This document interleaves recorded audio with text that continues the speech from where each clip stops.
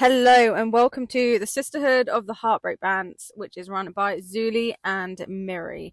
This podcast ensues heartbreak, friendships, and everything in between. Zuli, introduce yourself. I'm Zuli. I'm a design professional and a model who's now turned into a podcast producer and, of course, recently heartbroken. My name's Miri. I'm a scuba diving instructor, a corporate professional, an unsalaried and uncertified relationship mediator, and a podcast producer. So, Zules, why did you want to start this podcast? You know why I've started. You've seen it up close and personal. I'm on my own journey of healing and growing with the help of therapy, pole dancing, and food. And this podcast seems like a super way of channeling all my pain into something creative and thoughtful. I love talking to people. I love narrating stories. And what better way to do that than produce a podcast with someone who has a resting bitch face 95% of the time? Meow.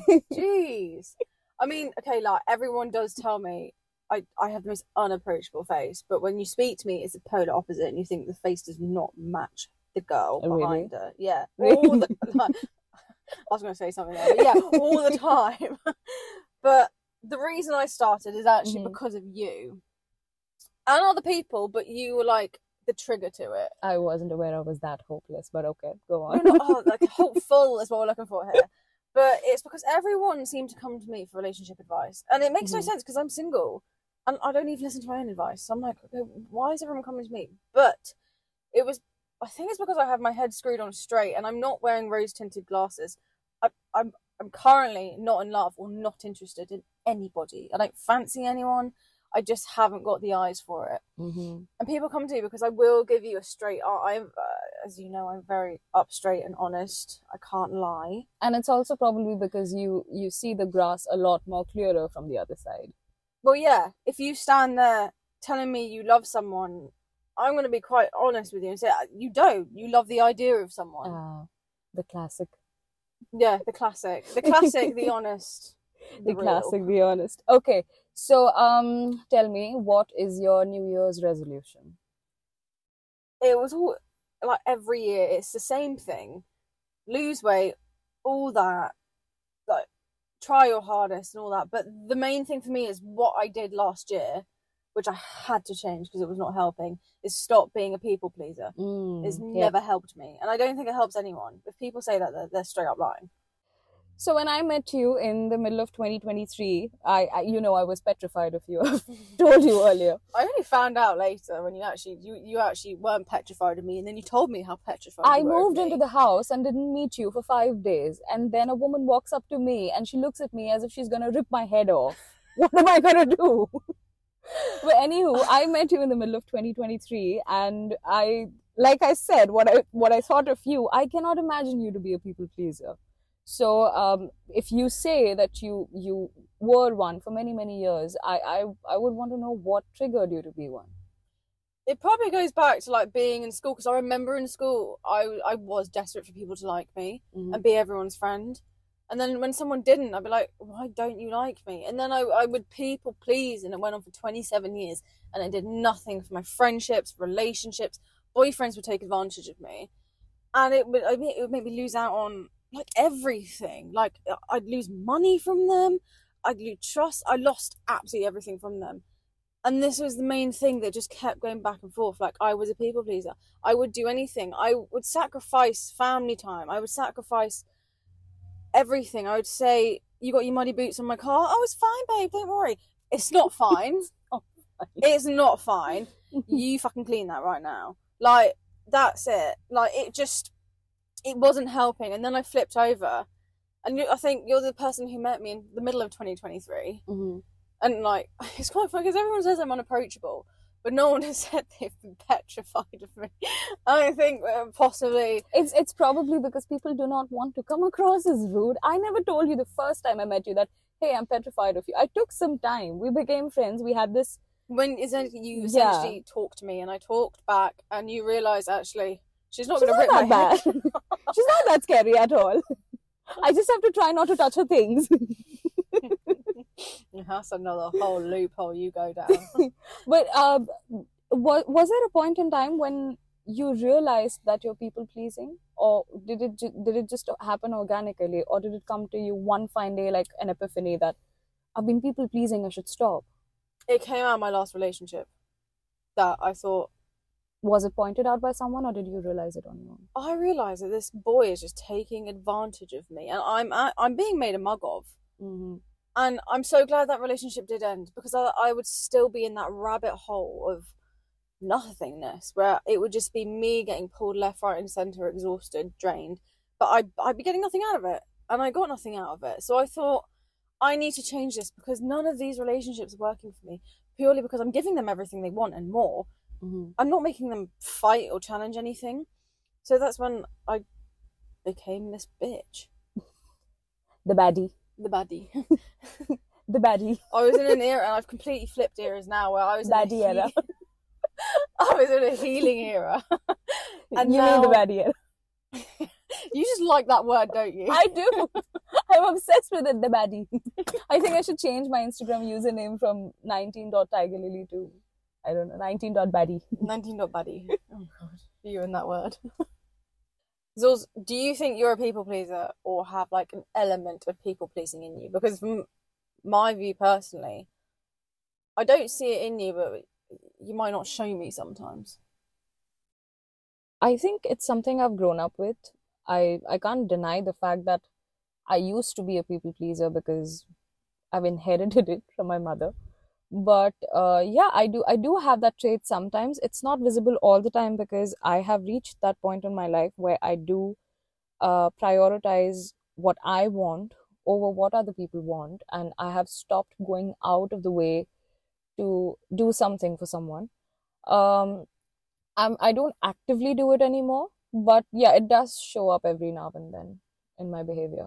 It's the sort of thing, if you notice that you're doing it, you stop it. But it's hard when it's been a part of your life for 28 years, and suddenly you have to flip it, because that's the thing. If you make conscious effort, you can choose not to do it. But if it's something that's hardwired into you, yeah, it does take an extra effort to not do it, to even realize that you're doing it, and then stop and not do it. Because what I've noticed with people pleasers, if you don't do it and you have been a people pleaser, you get this vile feeling of guilt come over you that you shouldn't have, because you've got nothing to feel guilty for, and you've got to bring that out of your system, thinking, I feel bad, but I shouldn't feel bad. That person should feel bad for the fact they knew I was a people pleaser and they took advantage of me. But like, it's crazy. Like, but doing that to somebody. I think I have seen that feeling. I have seen that feeling overcome my mum a lot of times. My mother happens to be a very strong woman. She's independent. She's educated. She works a wonderful job. But because of her childhood, because she's handled her family of, I think, 3 or 4 all by herself, she didn't have a father, she developed this habit unknowingly of people pleasing, and she kind of passed it on to me. And that was something that was taught to me by her, that, you know, doing this is good. If you make other people happy, it's good, because they're your people. And that's a value that I grew up with, and it took like a lot of time to unlearn that, to really identify where it came from. It is something I started doing during therapy. In fact, for the first 2 years of my therapy, I did not even realize that people pleasing was bad. Yeah. It's something that my therapist pointed out to me when I started telling her about how flawed my relationship with the person I was with back then was. That's really when I realized that, okay, this is something that's not good. This is something that usually ends up with people taking advantage of me and me being unhappy about it, but not expressive enough about it. Yeah, just dealing with it. Yeah, just dealing with it. Just that's that. You're a people pleaser. Exactly. That's. I think that's where it came from. Yeah, I think the same, because when you said about the therapist, the same thing with my therapist. She didn't say it in a people pleasing way, because I think obviously that would sound really bad coming from a therapist. But in a way that, like, were you doing that for yourself, or were you doing that for them? And I'm like, well, when I think about it, what part of that was I doing for myself? That's probably because a lot of it gets foggy. You don't really understand which of it is something that you genuinely want for yourself, and which of it is that you want out of this regular habit of people pleasing. Yeah. You tend to confuse the two sometimes. But then you just go to your default and you're like, I don't know what to do. I'm stuck in a fog right now. I'm just going to go to default because that's what I know best. And that, yeah, okay, yeah, you can do that. No, you actually can't do that, but I don't know any better than to the people please at the moment. And that was the hardest thing about this year. But I think my mum also taught me to, she said, just be kind, be kind. There's no point in being horrible, be kind. But there's a limit to how people take your kindness for weakness. Yeah, and boundaries. there's a boundary in place. And that's when people start stepping over because they think they can get something out of you. And that's something I think a lot of people have to learn, and I've really had to learn last year. Is just like, and I've realised actually I gain a lot more respect from people when I'm actually like, no, you can't. That's very automatic because people then stop taking you for granted. They know that you have a voice. They know that you're not afraid or you're not conflicted to actually convey what you want or Exactly. what you expect from them. Well, it sounds really bad. I've met other people pleasers and they've admitted it, and then I've kind of thought, oh, so easy to take advantage of you, and I'm thinking, Miranda, oh my gosh, you've just changed from this person, don't do it. But then I see I've tested it and I've seen it done from myself when someone has said something to me and I've actually said, oh, actually this, that and the other, this, that and the other, and I've seen, like, actually I don't want to be your friend because you've got no spine. You can't stand up for yourself. And I'm like, oh my God, is that what people think of me? That's so embarrassing. Like, no, I do have a spine, actually. You can get lost. There's one little dodgy area of people pleasing. A lot of people end up overcommitting than they can deliver. Yeah. Because of the habit of people pleasing. Because I know some people who have such a hard time saying no that they end up overcommitting and then they never deliver, and then the relationship with that person suffers. Because the person was expecting something out of you and you just chose not to deliver it, or you just couldn't deliver it because you were incapable of it. That's where friendships have ended, because that's one of the biggest reasons why friendships have suffered. Last year I ended the year before and last year I ended a lot of friendships that just weren't serving me, only serving them. And now I think, actually, you had no good effect on my life whatsoever. And I mean, if the people who know they are listening to this, that's on you for losing. Because I think being my friend or being our friends is an honor. We're actually good people, but we do get used the wrong way, and this is something we've had to flip around with the help of each other. And ultimately, if you do develop this habit of saying no when you want to, or just owning up to how you're exactly feeling at that point, you wouldn't really end up in a situation like that. I remember you and I had an issue like this once, where you were not here. I was supposed to, I had committed to picking up something for you, and I had a lot of commitments that day. And when I said no to you, you actually said that, but you committed to me. And in my head, I was like, yes, of course I did, which is why I do have to deliver, because had I said no in the first place and told her that I'm not very sure about what my schedule is, I would not have ended up in a situation like that. I know, and I saw that, and I remember my mum was like, stand your ground, girl. Yeah, I know. I have to, otherwise I'm just going to be, she said, you're going to be in the exact same position you were. Stand your ground. She said, this is not being horrible. This is being honest. She says, you absolutely. Need to learn it was my fault, because I did say to you that I will go and do it. And then I told this to my mother also. And then my mom was like, why did you commit to her when you knew that you had other things to do? And I was like, yes, this absolutely makes sense. I am going to walk 5 minutes extra and get that parcel for her. Have you ever been on the other end of taking advantage of a people pleaser? Consciously, no, never. Because once I identified that behavior, I did not want to be on the other end of the spectrum either. Unknowingly, yes, a couple of times. It happens to be my mum a few times. It happens to be a few friends of mine, but I did make it a point when I identify to go up to them and tell them that you can say no. And it's very recent. It's someone I met here in the UK. It's one of my friends whom I lived with for the last year. And when I realized that's what was going on with her, and it wasn't just me that she was overcommitting to. She was doing that to other people also.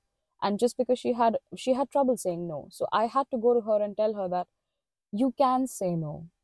You are allowed to have an opinion of yours. You can stand your ground and say that I'm sorry, but I can't do this for you. It doesn't make you a bad person. No. It doesn't make you any less loved. It doesn't change the dynamic between you and me. No. Our equation is going to be the same. It's just you doing something that you want to do, and me, out of the respect and love that I have for you, letting you do it. As simple as that. Yeah, it would be, you would gain a lot of, people think they don't, but you will gain a lot of respect when you actually say no to somebody. And the biggest thing is people stop taking you for granted. If you lose, if you lose friends through that, they're not the correct people for you. Don't be sad, be happy that this didn't go on 10 years down the line and they kept doing that to you. Cut it off now before they keep doing this. Because I was going to you're going to lose more than your respect. Agreed.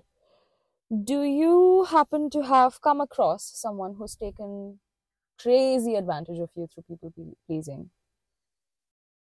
I've had... Like to a point where you felt like there's no return and I've lost everything. Yeah, with that person 100% now. And it's just embarrassing to see their name come up sometimes. I actually met him off Tinder. Sorry to let you down. I met him off Tinder. When I was 21, I had just come out of a weird and strange engagement, as we've spoken about. Don't laugh at me. Am I allowed to talk about it now? Not yet. No. Let's go through this story first. Stop laughing. Okay. And I had come out of this relationship, and I saw this guy, and he was everything that I'd envisioned, and I was like, oh my god, you know what? I've been through all that, and finally I found him. That's usually what makes smart girls go stupid. Too good to be true. And I was like, okay, look, I went on this date, which now thinking, I met someone off Tinder when I was 21, like, what the hell were you thinking?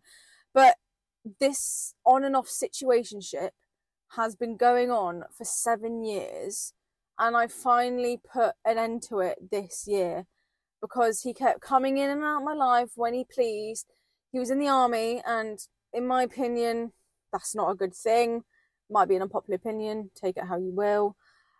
And he came up with the most bizarre excuses. And honestly, the only thing good was the bedroom with him. Nothing else was good except the Chinese he ordered one time. That's the second thing that makes smart girls go stupid. Shut up. Am I just bringing on a list here? And the excuses he used for the first time that we split up, he ghosted me, and then he finally spoke to me, and it was all like, hey babe, really sorry. I'm like, don't use your smart little words on me. But it was the sort of, the excuse he used was, my granddad was really ill, which, okay, I understand that. But my ex got attacked in the street and I had to help her. Like, mate, that's the same as saying your dog ate your homework. That's so stupid. And my stupid little head, because I was so obsessed with this guy, because he was good looking and he was everything I wanted. And you were 21. And I was 21 and stupid. And then it happened, and he called himself my boyfriend. So I was like, oh my god, yes, finally found it. Now I think back thinking, what a dumb girl at 21 to think that. But I was 21, I wouldn't have known any different. Fine. But he just kept coming up with stupid excuses. And when he did things to piss me off, like not reply, or read and not reply, or ghost me again, and then 3 years later we come back, and then 2 years later we come back and we start talking, I'd be like, oh no, it's fine. It's not fine. It's not fine. You've annoyed me. And finally, at the age of 28, I've cut you off out of my life. I really don't want to hear from you anymore. Like, do you feel like you should have done it sooner? Oh, way sooner. I shouldn't even met him at the cinema. Like, God knows what could have happened. And I did some really silly things on that day, which I think my mum was embarrassed about, as you can imagine. I was about to ask you that. Had you been a mother to a daughter, or had someone you were a guardian to, and if she were doing this thing, what would you say to her? Would you be like, oh, I understand why you're doing this? I would understand. Would you let her do it? No. Would you support her if she do this? I'd understand why she was doing it, but I would have a full-on go at her. Which I understand my mum didn't do at the time because I needed to learn. But my mum did say, you lost all your self-respect that day. Oh. Because you were so... That coming from a mum. You thought this guy was eye candy. And we laugh about it now, but I'm thinking, he will never be in my life, Mum, again. Because at one point when I came out of a 3-year relationship, really toxic relationship, and I needed a break. But I also needed attention at the same time because I just lost some it. sort of validation. Yeah. Yep. I found him, and we started talking again, and then we had this situationship going. It was really weird and like half relationship, half not. Half rebound, half affection. He doesn't know to this day that he was a rebound. I actually said, "Oh, I broke his heart," and I was like, "No, hon, you're a rebound. If he ever comes back again, you should tell that to him." Sorry, sweetheart, you were a rebound. This rebound has gone on for too long. Yeah. Bound off. Bound off. I'm a baddie now. That word has probably been tallied off as the most used in this podcast. Since it's the first episode, from now on, everyone else can call me baddie, please. Not accepting anything but baddie. She's not people pleasing anymore, people. I'm not, because I'm a baddie. For Christ's sake. And finally, this year, I just decided it would never make a good relationship in life and family and anything like that. Mm-hmm. Do you think 2 people pleasers can make a good relationship? I think it'll be a lot more like 2 anxious, avoidant tendency people coming together. It'll always be a disaster. Like, neither of them would know where to draw boundaries or how to respect the other person's boundaries. It'll be very difficult for both of them to function, I don't know, healthily in a relationship. Just or generally thrive generally. I mean, one person would be busy pleasing all other people in his life. The other person would be busy pleasing all other people in his life. They both wouldn't have anything for each other left. So, well, they'd be trying to please each other at the same time. It would just be a constant state of exhaustion. Yeah. No self-respect, no boundaries. Just the worst part that comes to me with people pleasers is that if and when I had children, I have to stand up for my kids. And and I think people have to do that too. And I'm thinking, I don't want to be that sort of person. They'll just be like, oh yeah, it's fine. It's not okay. And I need to stand up and say something. Absolutely. And I also feel like growing in any relationship is a crucial part. Like, people get into relationships to grow healthily together, be supportive for their partner when the partner grows.